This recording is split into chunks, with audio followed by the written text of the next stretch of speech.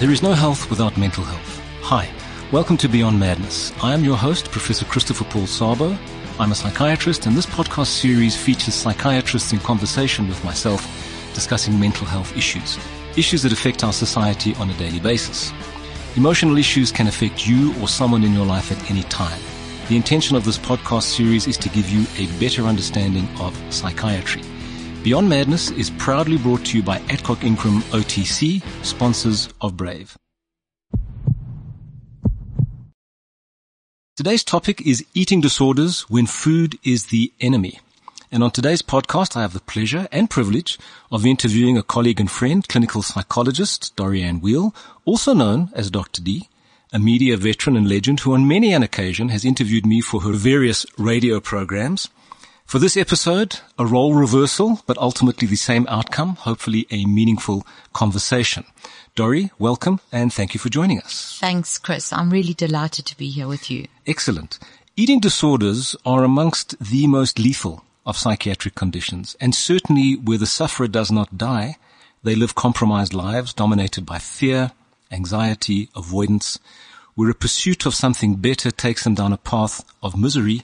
And this is not an exaggeration, certainly based on my decades, I might add, of clinical experience. But just to set the scene in terms of what eating disorders are.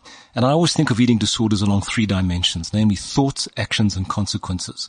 The thoughts being excessive and inappropriate concerns about weight and shape, the actions being efforts to address those concerns through diet or activity, and of course the consequences where you have an impact on physical well-being, emotional well-being, cognitive well-being, and this ultimately leads to a reduction in functioning socially, academically, occupationally, and in some instances it can lead to death. Now, in terms of the current diagnostic criteria, or should I say the diagnostic classification system, the Diagnostic and Statistical Manual for Mental Disorders, which is in version 5, anorexia nervosa and bulimia nervosa would be the big two that I think that Dori and I are going to focus on. There have been some additions to the DSM-5, such as binge eating disorder, but we're not going to be focusing on those, although there may be a common theme for all of these conditions. And just in a word, anorexia for me is about restriction in terms of starvation and weight loss. Bulimia nervosa is more about chaos with binge eating and purging. But in either of these two conditions, and I would include binge eating disorder, food is the enemy. Dori, what would you say to that? Absolutely. And it's really crazy because, of course, food is so much a part of our lives. We use food to celebrate social occasions. We use food obviously for nutrition. You can't live without food. So it's very much part of our lives, and you want to think of food as a friend, as something that you need physically, and something that you share socially, and something that you celebrate deliciously. Absolutely. And in actual fact, food does become the enemy with these kind of eating disorders. And you mentioned the two main ones. One in terms of being very restrictive, and we can go into that more with anorexia. The other one being more chaotic in terms of bulimia or bulimia nervosa. It's actually quite interesting that the behavior around food also reflects the personalities quite a lot of the people who are engaged in these kind of excessive and very destructive and concerning behaviors. And I also want to say, just before we go into it more, is that it's much more common than we think. There's a lot of denial in the beginning on behalf of the sufferer. It's a kind of secret that they have in the beginning. With bulimia, it's sort of like an insurance policy. I'm going to be able to do this and then get rid of it, and I'll keep it to myself until such time as the consequences that you spoke out manifest and spill out and starts affecting their lives in a very extreme way. And anorexia, because of a distortion in thought and the distortion in body image, the initial part of the illness on behalf of the sufferer is characterized by a lot of denial.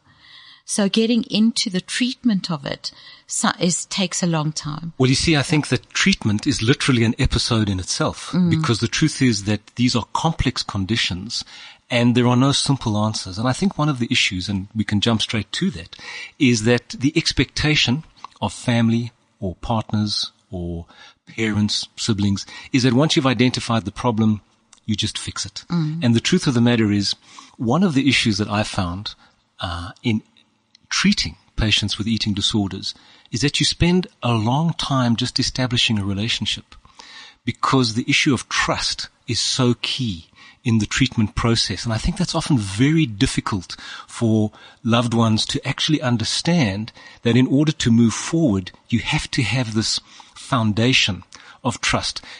You mentioned, we were talking about food as the enemy. So just to put it in more stark contrast, imagine if you were scared of breathing oxygen. Imagine if you were scared of drinking water or fluids. These are all life-sustaining, life-requiring activities. So imagine what it would be like to live with that kind of fear, how profound it is. I think that it's an incredible analogy that you're making, because that is how deep it is. You speak about the reaction of loved ones or partners. When you don't have it, it's quite difficult to understand. As you say, now we've identified it, we'll send you off to a dietitian. They'll tell you exactly what to do and then do it. We know that when food is the enemy, it's so much more complex. It's about control. It's about power struggles. It's about restriction. It's about discipline. It's about self-esteem. It's about reflecting a societal norm that becomes distorted in your mind. It's about relationships. There are so many dimensions. And of course, as you said, there's lack of trust in the beginning, because usually the sufferer is so invested in what they're doing as something that they have to do, and an initial belief perhaps that, look, this is good for me. Don't disrupt me. I don't trust you, until such time as they say, I can't carry on living like this. Let me have a relationship with you, and will you partner me in going through this journey? And that's, in fact, what you, because I know that you deal with eating disorders a lot, and other people in the treatment capacity do. You see, I think that it's that ability therapeutically to form a partnership where it's not you as the psychiatrist, psychologist, or treating professional versus the patient. It's you and the patient and their support system against the illness. But in order to kind of externalize the illness is very difficult, because these illnesses are such that the sufferer and the illness becomes so intimately interwoven that it's very difficult for the sufferer to see the illness in themselves. I think it's an amazing thing to start externalizing it and making the illness into the enemy. And the way that I think one of the ways, there are many ways, the relationship is very central. And the beginning part of the relationship is a very, very deep understanding, where you listen to understand, you do not listen to respond. In the beginning, you understand, however irrational it might be, and this is why it's extremely difficult for loved ones to understand it. They care about the person and they want the person to be better. So what they'll do is they start giving alternative arguments. No, that isn't true, or you don't see yourself like that. The beginning phase of any kind of intervention in this is to first connect with the person with all of your senses receptive in an understanding way, to gain that kind of trust. And then I think the other part of it is what we're talking about now. How do you begin to see the illness as interfering with the good functioning of your life? You mentioned socially, you mentioned academically, relationally, and usually when that trust has been developed, the person can begin to step back and see that they could simply be happier. That they are not, this isn't serving them in the way they thought it would serve them. That they are going through life being controlled by something that they begin to see is outside of themselves. And when they begin to see that you align with a healthy part of the person, it's you and me against this illness. How are we going to outsmart it? How do we say enough is enough? How do we say you're not going to stop enjoying pleasurable or appropriate activities? Because often that anhedonia, particularly with anorexia nervosa, is a part of it. How do you, what do you envisage for your own life that might still be thin and beautiful, but not sick and destructive? You see, I think that one of the issues for me is, what is the motivation to begin with? You know, where do we start? And so I will often understand with my patients that they come to a certain crossroad where their lives for them are not happy, pleasant places to be. And they make a decision as to what they think might improve their lives. Absolutely. Now, their lives could be difficult for a whole host of reasons, and we spoke about, or you mentioned, control, and I think we'll come to that. And so for me, it's a question of, do I turn left or do I turn right? And unfortunately, they might have turned left, which takes them down the path of illness. And I think what needs to be understood is that the pursuit is one of happiness. That the intention is never to be miserable. The intention is to be happy and to be content. And so I often say to people, nobody wakes up in the morning and says, I think I'll become anorexic. I think that's a good thing because everybody would understand that that is actually a pathology and that's not where you want to be. And so when that person decides, for whatever reason, they are going to lose a couple of kilos because they believe that that's what's going to make their life better, they have no way of necessarily knowing whether they might be the one that takes them further down the path and then into that dark hole where the illness actually sucks you in like a magnetic force and holds onto you. I often compare the illness to a very jealous mistress or partner. It will not let you go. And you literally have to fight your way out of that relationship to be free. And one of the difficulties with that is that it actually, I think, as you've been saying, it's not really a choice in the beginning. The choice is happiness. Yes. It's not a choice to be ill. It's being sucked in. And also the belief, no, I'm not anorexic. And I'm not becoming anorexic, and it's certainly not a choice. I'm just going to lose a few kilos and I will do it well. And I will find that this is something that I can do, maybe which is so difficult for other people in my orbit to do. And we see these images all the time, bombarded with them societally and on social media. And we believe that this is the way to look in order to be happy. So we go down that route. And then part of it is what develops afterwards. We just stop seeing ourselves, the reality of where it is. I remember where you also worked when we were at the anorexic unit at Tara Hospital. We had that quite ingenious little machine actually, which was a box. It was just an enclosed box with a strip of light in it, and the light had a lever that you could adjust. And we used to ask our clients, our patients, to just estimate, the width of their chest, the width of their waist, the width of their hips, and they absolutely always overestimated it. And even when you showed them the facts, look what you think, let's look what it really is, it was still hard for them to absolutely believe that they were not what was in their head and what they wanted to be. And this is the so-called distorted body image that we see. And this is a function of the starvation process, actually. And I remember that David Norris, our predecessor at Tara Hospital, actually published a paper in Psychological Medicine dealing with the extent to which people misunderstand or misperceive their bodily dimensions. Because even normal, who are not necessarily anorexic, have a measure of that distortion. So anorexia takes it to an extreme. But I think the issue of, I just want to come back to the control. I want to come back to that issue of control because I think it's so important. It's interesting how society values weight loss and thinness. And initially what you often find is that the individual who's on their way to becoming anorexic has actually been acknowledged for their discipline, for their weight loss, and how much better they might be looking. That's indeed if they are. And to what extent that has actually promoted the pathology, because societal expectations are having an impact. And so I think the role of society and media images and stereotypes of beauty, as if there's only one type of beauty. It's like, is there only one type of beauty? Or if I show you 100 people who would all be maybe individually classified as beautiful, do they all look the same? Probably not. And so I think one of the discussions is, what is beauty? I'd like to say that there are many kinds of beauty, but I also want to say, perhaps sort of being involved with it, maybe even for myself, There actually is one, I have to say, there's one predominant kind of beauty. You know, you can have perhaps be many colors. Perhaps you can have different lengths of hair. You know, there are variations, but actually, I just think that there is one kind of beauty, particularly in the society that we live in. There shouldn't be. Sure. I disagree with it, but you actually do have to be thin. You know, that's like the predominant thing. And there's so much. It should not be like that.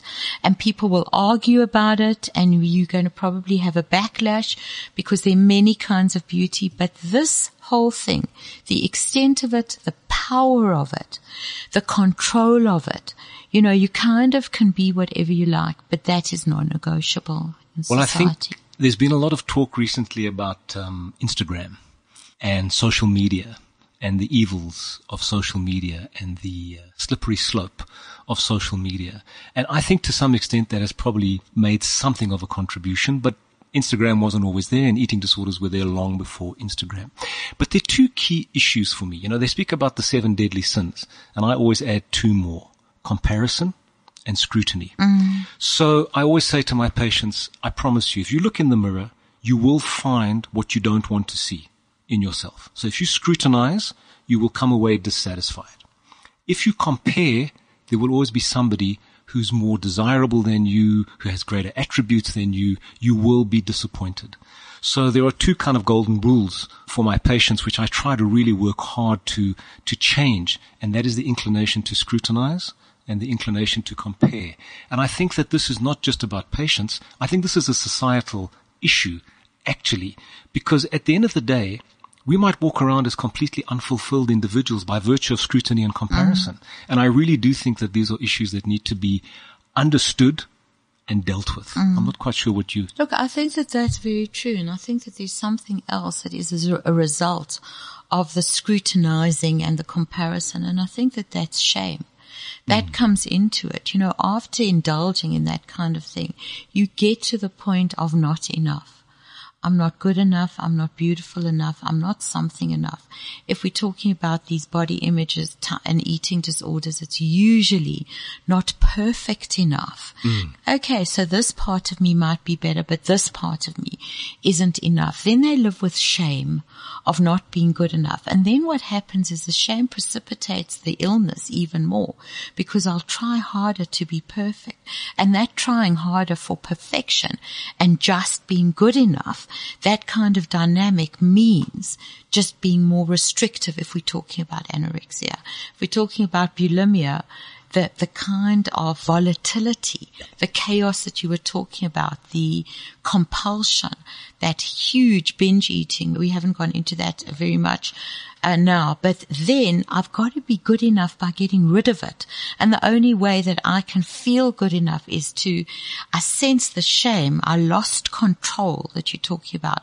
I'm not strong enough, disciplined enough, and certainly not thin enough. I'll find ways, and they're destructive, very destructive, terrible ways. So with bulimia, I think what it shares in common with anorexia is what I started out by describing in terms of those 3 aspects. There is also amongst the bulimic population this idea of a perfect body and a certain weight and a certain shape. So one of the biggest precipitants of a binge episode where you lose control and you consume a large amount of food in a very discrete period of time is starvation. So you often find with the bulimics, because of the binge episode, even if they purge, be it with vomiting, use of laxatives, some use non-purging means, exercise, others use restriction, where they actually respond to a binge episode with restriction, which is the biggest precipitant of the next binge episode. And so they land up in that cycle. And one of the things you have to work with when you're working with bulimic patients is a restoration of a stable, consistent, predictable, adequate eating plan. You know, I've got a term for it that's you kind of develop a common language which the patients begin to understand. So we talk about go for the gray because they are so black and white in many things, especially, and that's reflected in eating. So, I mean, I'm sure that you've experienced it often, this absolute starvation and restriction, or otherwise the unrealistic dietary or diets that they put themselves on. And I've often seen it. The diet starts when? The diet always starts on Monday. The diet starts on Monday. So what they do when you come back from holiday is when you come back. But I mean, they're so precise that it's so precise that they look at the clock and 1 minute past 12 midnight is now Monday. So 5 to 12, I'm stuffing the last piece of chocolate cake into my mouth because at 12 o'clock there will never be any chocolate cake ever in my whole history going forward, ever. There is none. It's all becomes before Monday. And nothing is after Monday. And so what happens is, let's just say I've set myself a goal that it's going to be only apples. I will eat only apples and I'm going to do it for a week. Monday they manage to do it. Tuesday, maybe they manage to do it. Wednesday they pass a bowl of fruit. In the fruit is a banana. I pick up the banana and I eat it. Now, in my mind, I can't say, okay, it's still fruit. I've broken it. Correct. It's now broken. So often until next Monday, I'm going to go absolutely crazy because the diet starts again. Or I'm going to restrict even further because I've broken the rule. Because I've broken the rule, and that means not even apples or nothing. So, these ways of thinking, and that's also obviously what is addressed primarily in therapy, the ways that you think. All or nothing. And very much all or nothing. And when we're talking about the restrictor starvation people, which are more the anorexic, one of the characteristics is that they usually are grossly underweight. Whereas if we're talking about bulimia, sometimes they're not. They're at a good weight, which they might not see, or sometimes they might even be slightly above weight, or in their perception slightly above, and then they need to lose it. So that's one of the behavior is the most defining or differentiating factor, but also weight. And what's interesting is that most anorexics were never overweight to start with. So the idea that this is simply about a diet for aesthetic and beauty reasons is very simplistic. And I think you alluded to that earlier, is that we're dealing with a complex situation where there are layers of uncertainty, insecurity, self-esteem. And I often look at anorexia as a very powerful communication. It's like silence. If somebody is silent and just doesn't respond to you, it's kind of unsettling. If somebody stops eating at the family table, that is very powerful. And suddenly this person starts to slip away.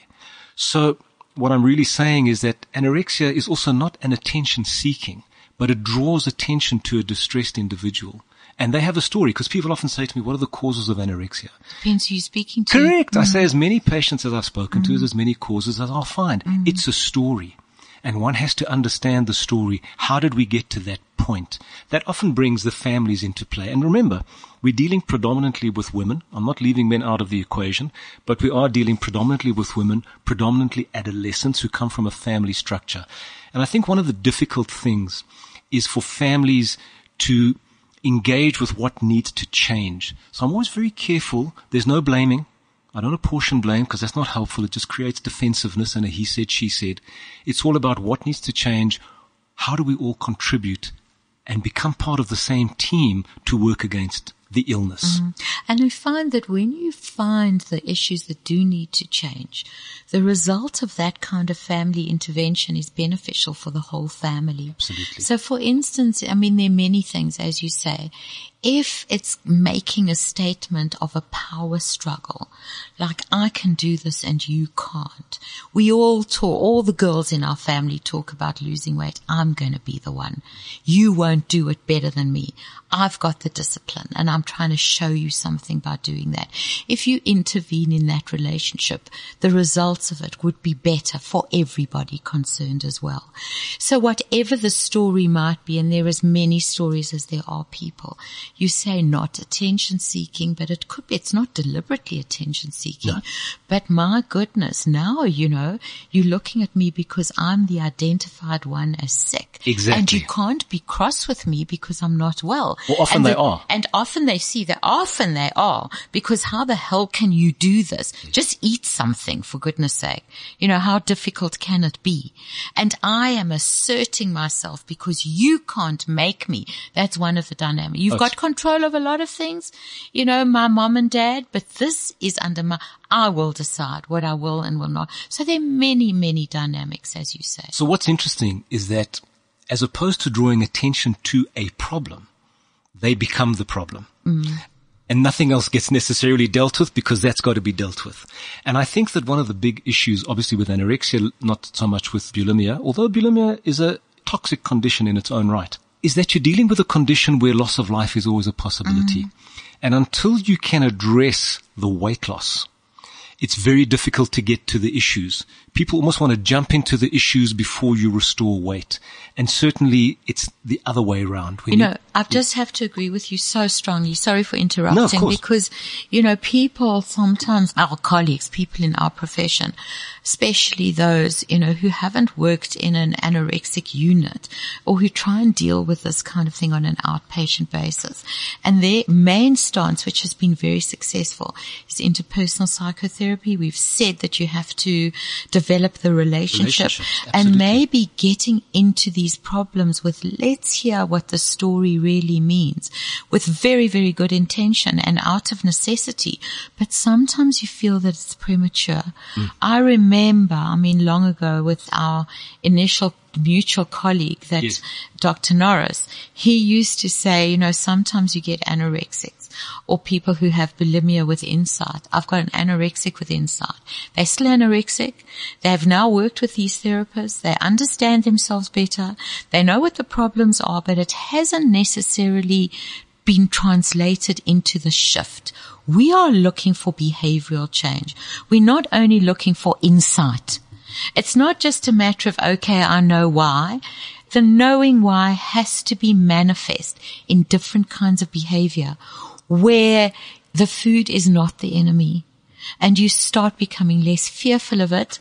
And how do you make the food your friend without being scared of it? And how do you identify the real enemies?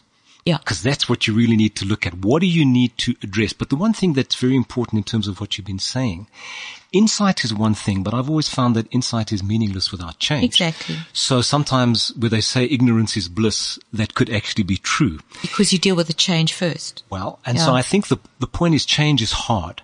But I think what's very important to understand is that time and timing are very critical components of the intervention and the therapeutic process. It takes time and things happen when they happen. And often you can be going along and nothing seems to be changing, but it's a question of time before the insight is converted into meaningful understanding and you fully internalize, okay, so if I just do this. But even the smallest of change is very scary for the patient. And I think this is often what's difficult because most people is like, well, just do it.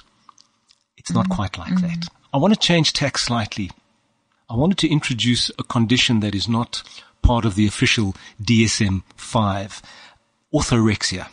And for me, this, at first I was a little bit skeptical when I started reading about the concept, but then I started looking around and I began to see what orthorexia is this preoccupation with health, this excess in terms of healthy eating, healthy lifestyle, exercise. And so it kind of struck me that this is the new disorder, potentially, because everything is about health. So literally what you're doing is you are hiding, in inverted commas, this condition beneath the veneer of doing a good thing, living a healthy life. But anything in extreme is ultimately pathological. And I think when you start to see how it affects your ability to socialize, who you socialize with, what you can, what you can't eat, to what extent you can do things at a certain time of day when you have scheduled to do something specific in line with your healthy approach, extremes create problems. And I think that we are moving into an era, and we've probably arrived, where I think orthorexia may be emerging as something which we need to understand and we need to look at, because key to all of these conditions is one word for me: balance. Absolutely. And I think that at a time where you start calling all of these conditions, well, bulimia, there is unhealthy, uncharacteristic behavior that isn't necessarily only to do with extent. In other words, it's unhealthy to purge excessively. Absolutely. So it's not only, but weight loss, of course. But if we talk about this, it is about balance. So it's very, very kind of woke, if you like, in the sort of, it's very current to be concerned about health. And in fact, it's only when it becomes obsessive and it starts interfering with you. But I've just come back. I have to tell you this. I've just come back I was in Paris, but I was in London before. You can't go into a restaurant or a coffee shop or whatever and just say, I'll have coffee with milk. What is milk? It doesn't exist. Is it almond? Is it oat? Is it fat free? There are about 7 kinds, that are on the menu. And there's a kind of disdain if you choose one that isn't, good old dairy. Is a good old dairy. There is such an awareness of this to an extent where it does become, we've all seen it interfere with you. So you're very nervous about where you're going to eat, about who is cooking the food. It starts interfering with your social relationships. Correct. And if you become excessive in it, you talking about extent, it can affect you on a physiological level, of course. No question. With many, many nutrients being left out because you feel that only one kind of thing is healthy. So I think that it is something to be concerned about, and it's becoming you see, the thing is, initially it's sought after. Correct. And it's something that is applauded. Certainly by a kind of crowd in the community. Does that sound familiar? Sounds so in terms familiar. of what we've said earlier. Absolutely. Dori, I'm going to have to wrap up. But certainly we've discussed many issues related to eating disorders, and I've certainly enjoyed the discussion. We haven't dealt with treatment exclusively, but at least we've touched on it, and certainly I think it would be an episode in itself. Suffice it to say, understanding issues contributes towards treatment, which, whilst never straightforward or easy, will in most instances, and I think one has to say that and give an optimistic flavor to the intervention, as difficult as it is, but in most instances it will lead to improvement and a better quality of life. Most of us take eating for granted, just another behavior which should simply be for sustenance and pleasure. For others, it's torture. Dori, thank you for joining. Thank you very much. Remember, there is no health without mental health. I hope today's podcast has been enlightening. I am Professor Christopher Paul Sabo. This is Beyond Madness in proud association with Adcock Ingram OTC, sponsors of Brave.